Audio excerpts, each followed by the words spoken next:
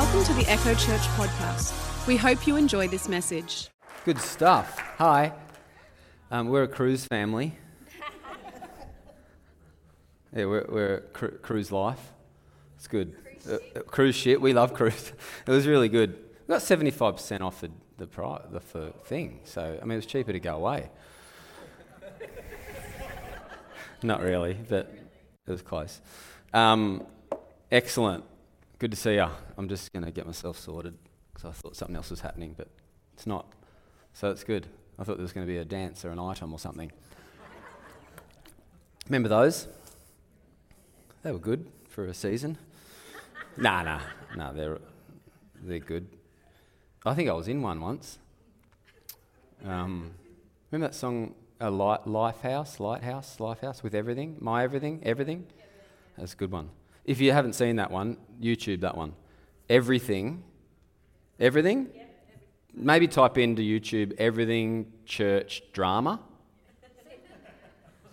Skit? Yeah, it's powerful. I used to sing that too back in the day. No, it's a really great song. So good. Good to be back. Good to see you. I'll start preaching in a couple of minutes, okay? Yeah, it's good to be back. Rest is a big deal.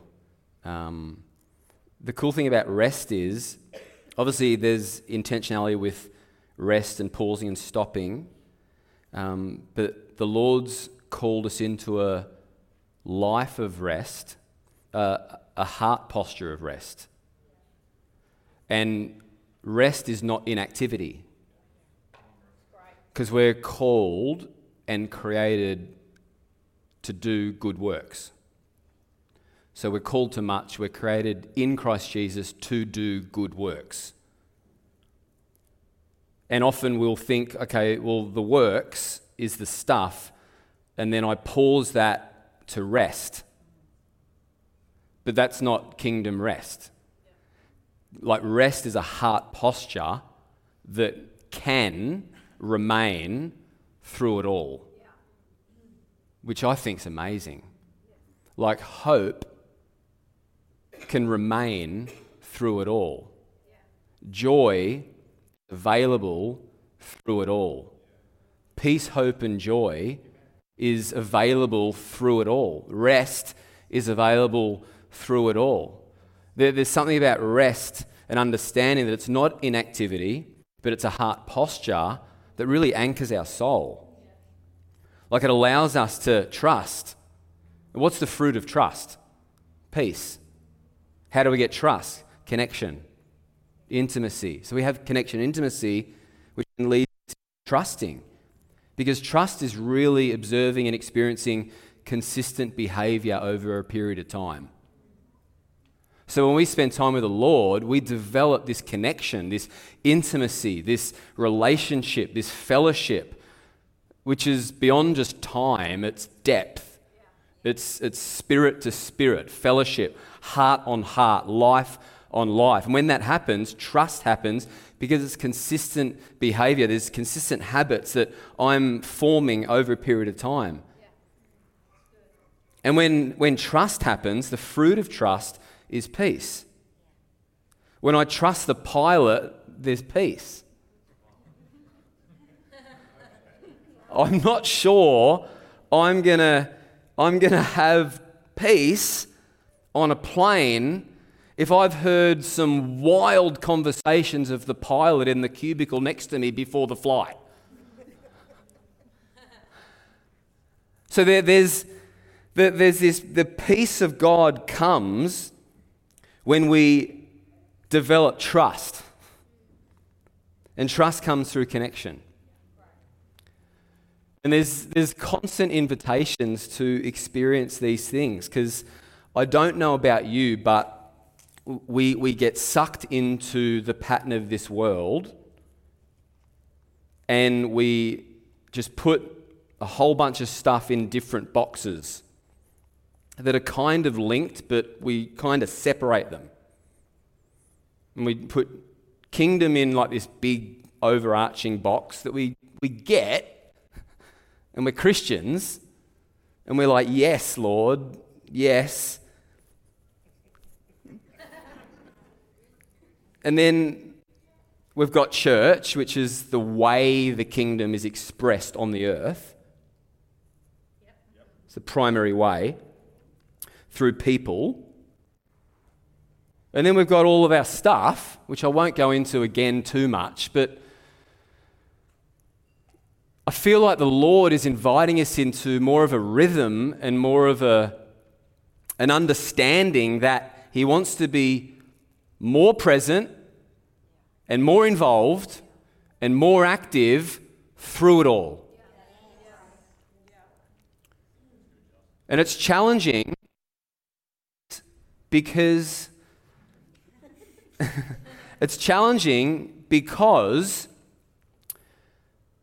there's wirings and neural pathways and patterns and experiences and things that we develop, habits that, like,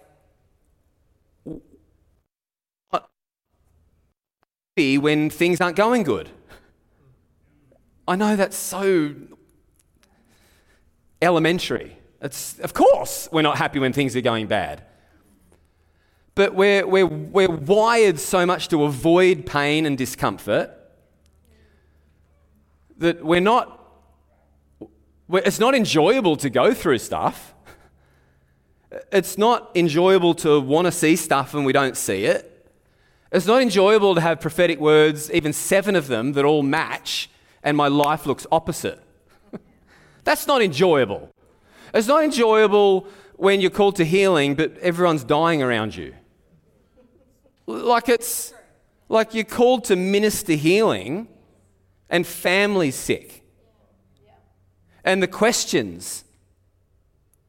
And that I'm not sure how it's going to work out, which spirals us into not having trust and then not having peace.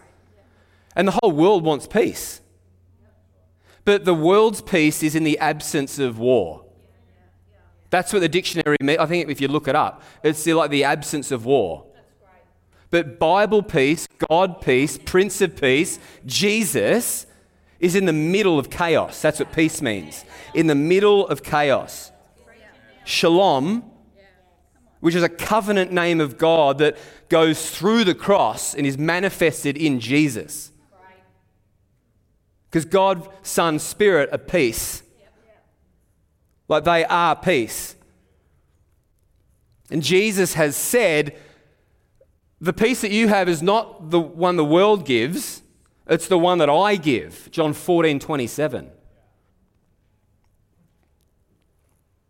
I don't know where I'm at. But it's a massive deal. Where was I? Peace? Yeah, well, that's easy, isn't it?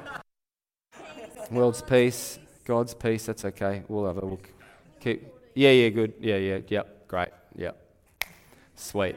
Yeah, so peace, it's a big deal because we all want peace. So he's inviting us into being aware of his presence in it all. And because we want to run from when things aren't lining up or aren't enjoyable. I won't say natural, but it's easy. There's vulnerabilities there. There's sensitivities there. It's easier to run away than respond and invite him in and respond to it with him and claim promises. It feels easy to run away. It feels way harder to invite him in and to process promises and invite him in and allow my mind to change and to grow. I messaged Mel this morning. I said, I saw a quote. It said, worship leading primarily is worshiping to Jesus first and the room second. And I'm like, I'm taking that on preaching as well. Like I want my affection to be towards the Lord first and you guys are second. And I messaged Mel and there was a bit of encouragement. And I'm like, I wrote to her. I said, why don't I just read it? I said, I won't read what else you wrote. No. You are the greatest speaker I've ever, the greatest pastor. I am in debt to, Mel, stop. It's so long. No, I'm kidding. It's a lie. I'm looking as if I need glasses. I said that, and then she wrote, yes, I have had, can I do this? I have had this thought going through my mind heaps while leading recently, 3 exclamation points. So good. Haha, so good, ... Then this is me. I think it's harder to get into that mindset of God first, then leading the room second. I think it's harder to get into that mindset and heart posture while leading. But once we do it, it's way easier to lead because we're not worrying about what people think of us. And I'm like, yeah, that's good. So it's like, yeah, like all the stuff that we're constantly confronted with, it's not enjoyable, it's not easy, it's not nice, but we'll be perpetually in it if we don't invite him in. So he wants to take us from glory to glory, strength to strength, faith to faith, like growing, maturity. Like that's part of the deal. Come on, not come on you, but come on this. But maturing, growing, becoming. Let's not forget that the plan and the goal is becoming like Jesus. Romans 8:27 to 30. It's like, he foreknew you, and the goal is you becoming like Jesus. Let's not forget that that's the goal, and not just positionally. Because positionally, you have been. Like you have been. Salvation, sozo, saved, whole, delivered. Done. Done. Saved, whole, delivered. Sozo, Greek word for salvation, done. He's after wholeness. I love the leper. The leper got healed, and Jesus said, you've been healed, natural healing. Right? They got healed. One went back and thanked him. What does the Bible say? Different word for healed. Sozo. So he was physically healed on the first time. One of them went back, 10 lepers, Matthew, went back and thanked Jesus. He said, faith, great. You've been made whole. Sozo. So there's this our life, this Christian life, is about becoming like Jesus. And this whole season of allowing God to build me and work in me, how do we do that? It's through his word. It's through his voice. And it's through his presence. It's through his word. We can't know what he's saying if we don't know what he's said. So Matthew 6:11 is, give us this day our daily bread. Give us this day our daily bread. That's fresh. Matthew 4:4 is, man shall not live on bread alone, but by every word that proceeds from the mouth of God, not precedes. But the Bible's still true. So man shall not live on bread alone, but by every word that proceeds from the mouth of God. That's life. Man shall not live on bread alone, but by every word that proceeds. So the living now word of the Lord, which doesn't contradict what he's said. So he never, when he speaks, and our words and our prophecy, and it's all subject and submitted to what he's said. The word of God doesn't change. It's in Timothy. It's, wow, 2 Timothy 3:16. I forgot it. But it's pretty much saying that the Bible's true. All scripture is God-breathed. Yeah, that one. Wow. Come on, Justin. Pull your head in. So, give us this day our daily bread. That's fresh. That's now. Every word that proceeds, that's fresh. That's now. So we want to be people that through all the mess and through all the junk and through all the stuff that doesn't look like everything that he said it can look like, we want to be present to the current voice of God. Because the current voice of the Lord, it brings peace. Like your mum's words, your dad's words, your auntie, uncle, someone close to you, their words of encouragement. Something happens when someone speaks to you when you're going through it, when you're believing for something. Everything doesn't have to be a mess, but just in life, you hear stuff that might not affect you personally, but it's heavy. So his voice in that is important. But often we won't be able to recognize his voice in it if we don't actually know what he's already said. Because Hebrews 4:12, it says that the word of God is living and active. It's powerful. It's sharper than any double-edged sword. It penetrates even to dividing soul and spirit, joints and marrow. And it judges the attitudes and the thoughts of the heart. No one can hide from it. It sees motive. It sees. It's powerful. Colossians 3:16 says, and let the word of God dwell in you richly. So we understand that the word of God is powerful and active, and it's sharper than a double-edged sword, penetrates even joints and marrow, soul and spirit. Like it's beyond our soul, it's beyond our body, it goes in to our spirit.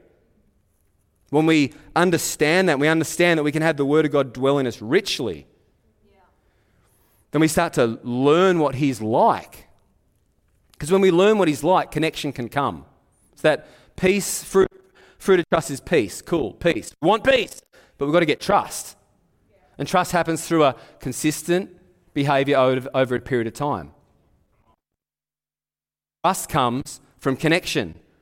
But connection comes from knowing his voice and knowing his word. We can't know his voice unless we know his word. Because his word is holding all things together. His word is holding all things together. All things are held together by the word of his power. Hebrews, maybe. So we've got to know what he's said, but we can't just camp in what he's said. Because then we'll just pull out scriptures and start shooting, and it's not what he's saying. So this is where Holy Spirit comes in, his presence. His voice, his word, his presence. We can't read the Bible without the Holy Spirit. Because people can read it and start quoting stuff that makes sense and kills people, hurts people, burdens people. That's religion. You grab principles without presence and force people into living that way. Where presence over principles is much nicer. Which is what he's about. He's about presence over principles. He's about presence over performance. He's about presence over production. So his presence, his word, and his voice. But we've got to know what he's said. We can't move on from the Bible being the standard. We don't move on. We don't graduate from the Word of God being the standard of who he is and what he's about. Apart from it, we can't actually define God or articulate him. It articulates who he is perfectly, his character and his nature. And then we were invited in to experience what we've read. That's the point of the Bible, to lead us into an encounter with the author. Because Jesus said, hey, you guys, Pharisees, hypocrites, means actor. Means actor. Hypocrite means actor. You're acting. You're faking. You're putting it on. Nah, before that. Huh? Pharisees. Come on. Where was I?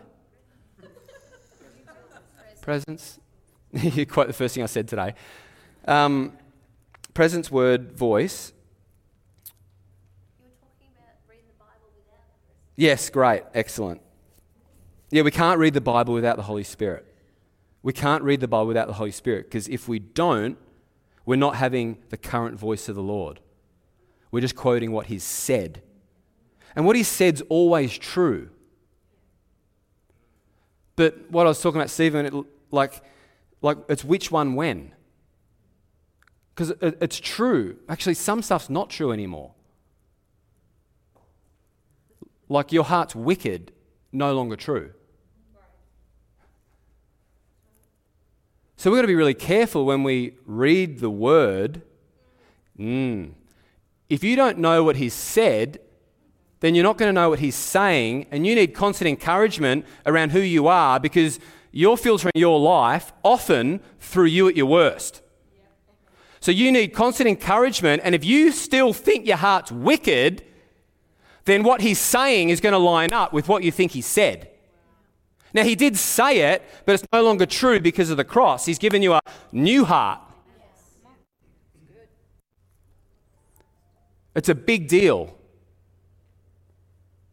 And we're on this journey of all the stuff of allowing him in more, to work in us, to build us, and for us to become like Jesus, to think, live, and love like Jesus.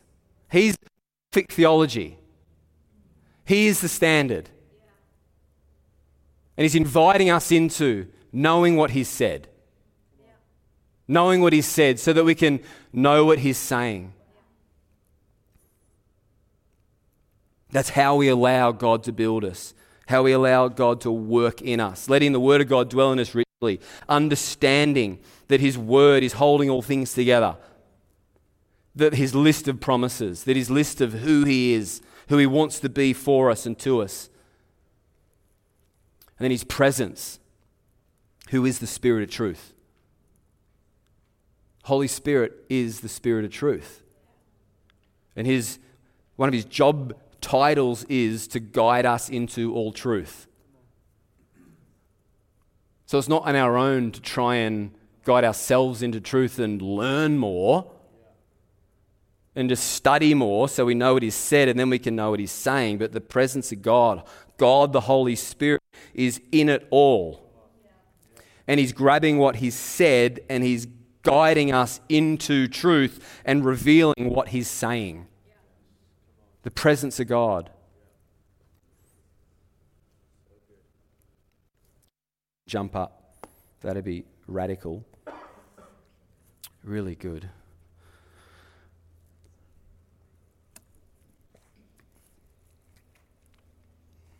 So it's like, yeah, God, I want you to build me. I want you to work in me. We've been talking about that. Because the work that he's doing, it's in me. Like, it's in us. I was just thinking about the in us part. Like, everything that we face in life, it all comes back to in us. I was just thinking, even like, I thought this, like shooting 3 seconds left on the clock and you're kicking for goal and you score and you win. Now, it's a physical act, but it's not about the physical act, even though it is about the physical act, because if you don't do the physical act, then the emotion and the passion, the enjoyment and the thrill can't happen. But ultimately, the whole point and purpose of wanting to win comes back to what's happening in me. The celebration, it's not about the clapping, the physical clapping of your hands. It's about the thrill of the heart and the soul and the emotions which is in you. It's like if you were paralyzed. It is about the physical act because you can't walk.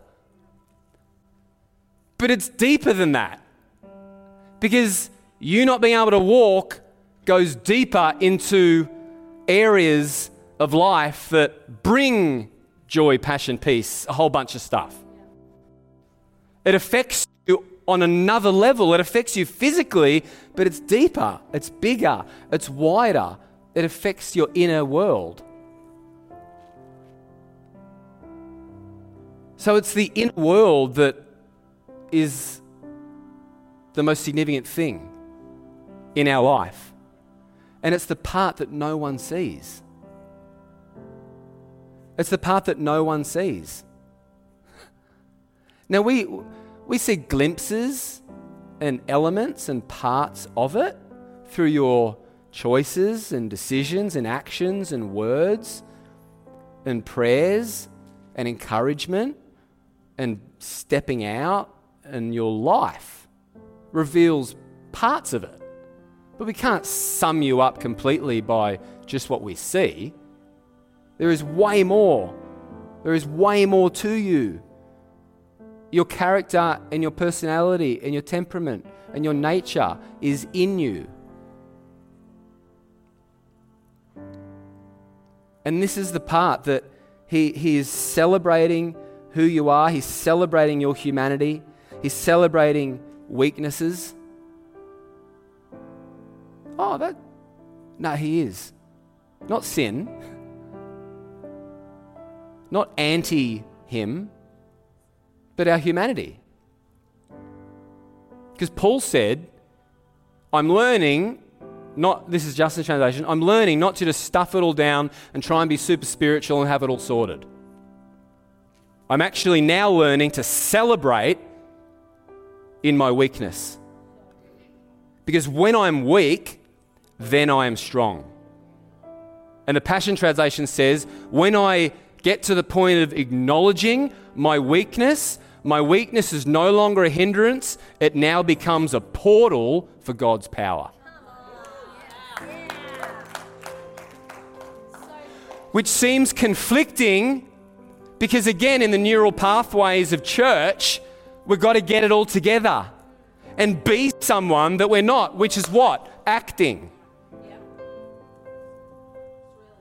So we put a mask on, trying to be Jesus, which is the goal, but we're going around it the wrong way via performance and doing instead of being with him. Instead of being with Jesus and saying, you know what, I've just got to get to a point of prioritizing time with Jesus so that connection comes. So I'm not following from a distance and just wondering why things aren't working. Because things can work even when they're not working. Things can feel like you're sweet even with chaos around you. Because peace, his peace, is in the middle of chaos. So you can feel full hope, full joy, full peace, and still really upset and angry and frustrated and feeling hurt and pain, but still feel rest and still feel peace and still feel hope. And it doesn't make sense, but much doesn't. The kingdom doesn't make sense.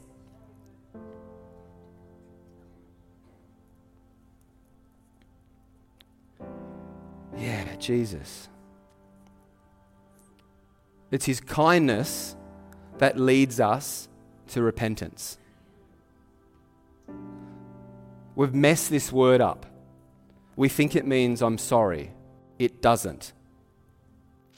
The Greek word is metanoia, and it means to change the way that you think. There's remorse in the word, but the remorse is not condemnation, it's conviction. And true repentance changes behavior. So the fruit of repentance is behavioral change, but not out of works and striving and performance. It's out of rest and peace.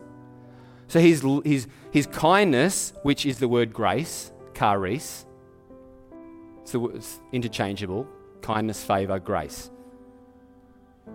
Grace is release, which is kindness, the kindness of the Father. Love is patient, love is kind, is released. Why? Because he wants you to think like him. He wants you to love like him, and he wants you to live like him. Because we want to be like Jesus. He foreknew you to be conformed into the image of his Son, not just positionally, but in real life, reality. So my positional stance of being a son and daughter of God, saved, redeemed, anointed, favoured, right now, needs to show up in my everyday life. So that's what he's called me into, experiencing him, so that all of that shows up in my life. And how is all that happening? How do I allow him to build me? How do I allow him to work in me? It's ongoing repentance, which is not, you better repent for that. No, that's not grammar. That's not kingdom grammar. I've got to repent for that. It's not grammar. It shouldn't be in that sentence. But we exchange the word repent for sorry. It's really important. Oh, I got to repent for that. No, it's not even a sentence. Shouldn't say that. So I need to spend time with God as a son,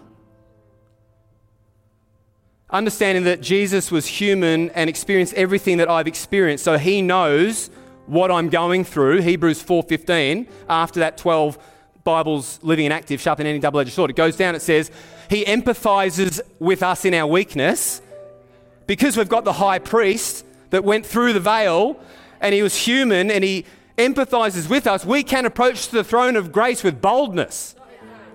So it's not, I'm sorry. No, it's, God, I need to spend time with you, understanding that you, Jesus, know what I'm doing because you became man. And you've invited me to encounter you, not just the pages, because Jesus said, you guys think the scriptures lead to eternal life. No, they point to me. Yeah. Wow. So then we get into this place of this continual encounter with the Lord, and we're bridging the gap. What gap are we bridging? The way that he thinks and the way that we think. Now, positionally, we're righteous. Sinful nature, bye-bye. Romans 5, 6, 7, 8. Read them. Now. You can't read Romans 7 without 5 and 6. If you read 7 on its own, it makes sense and confirms the sinful nature. 5 and 6 and 8 sandwich 7 and it makes sense. It's a big deal.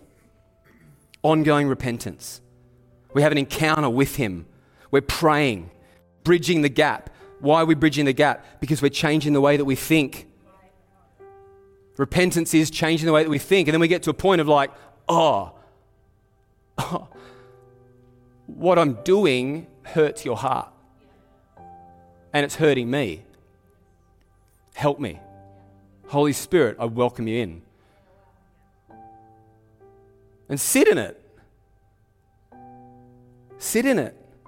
This is how I'm feeling. I don't want to do that or think that or be that. Feedback from the Lord. We need it from people and we need it from the Lord. And then we get to go, I welcome you in. Show me. Show me who I am. Again, not striving, I've got to do this or be that, or show me who I am.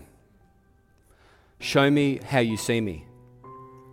Remind me of who I am and remind me of how you see me.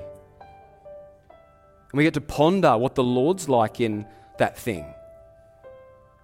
And we invite him in. Help me grow, help me change. There's some caterpillar areas in my life that I know I need metamorphosis in. I'm saved. I'm a son and a daughter that doesn't change. Positionally, I'm righteous. I can access the Father. But in reality, some areas still needing some work. Because there's some patterns and habits and pathways that are locked into old thinking. Can we stand to our feet? Jesus.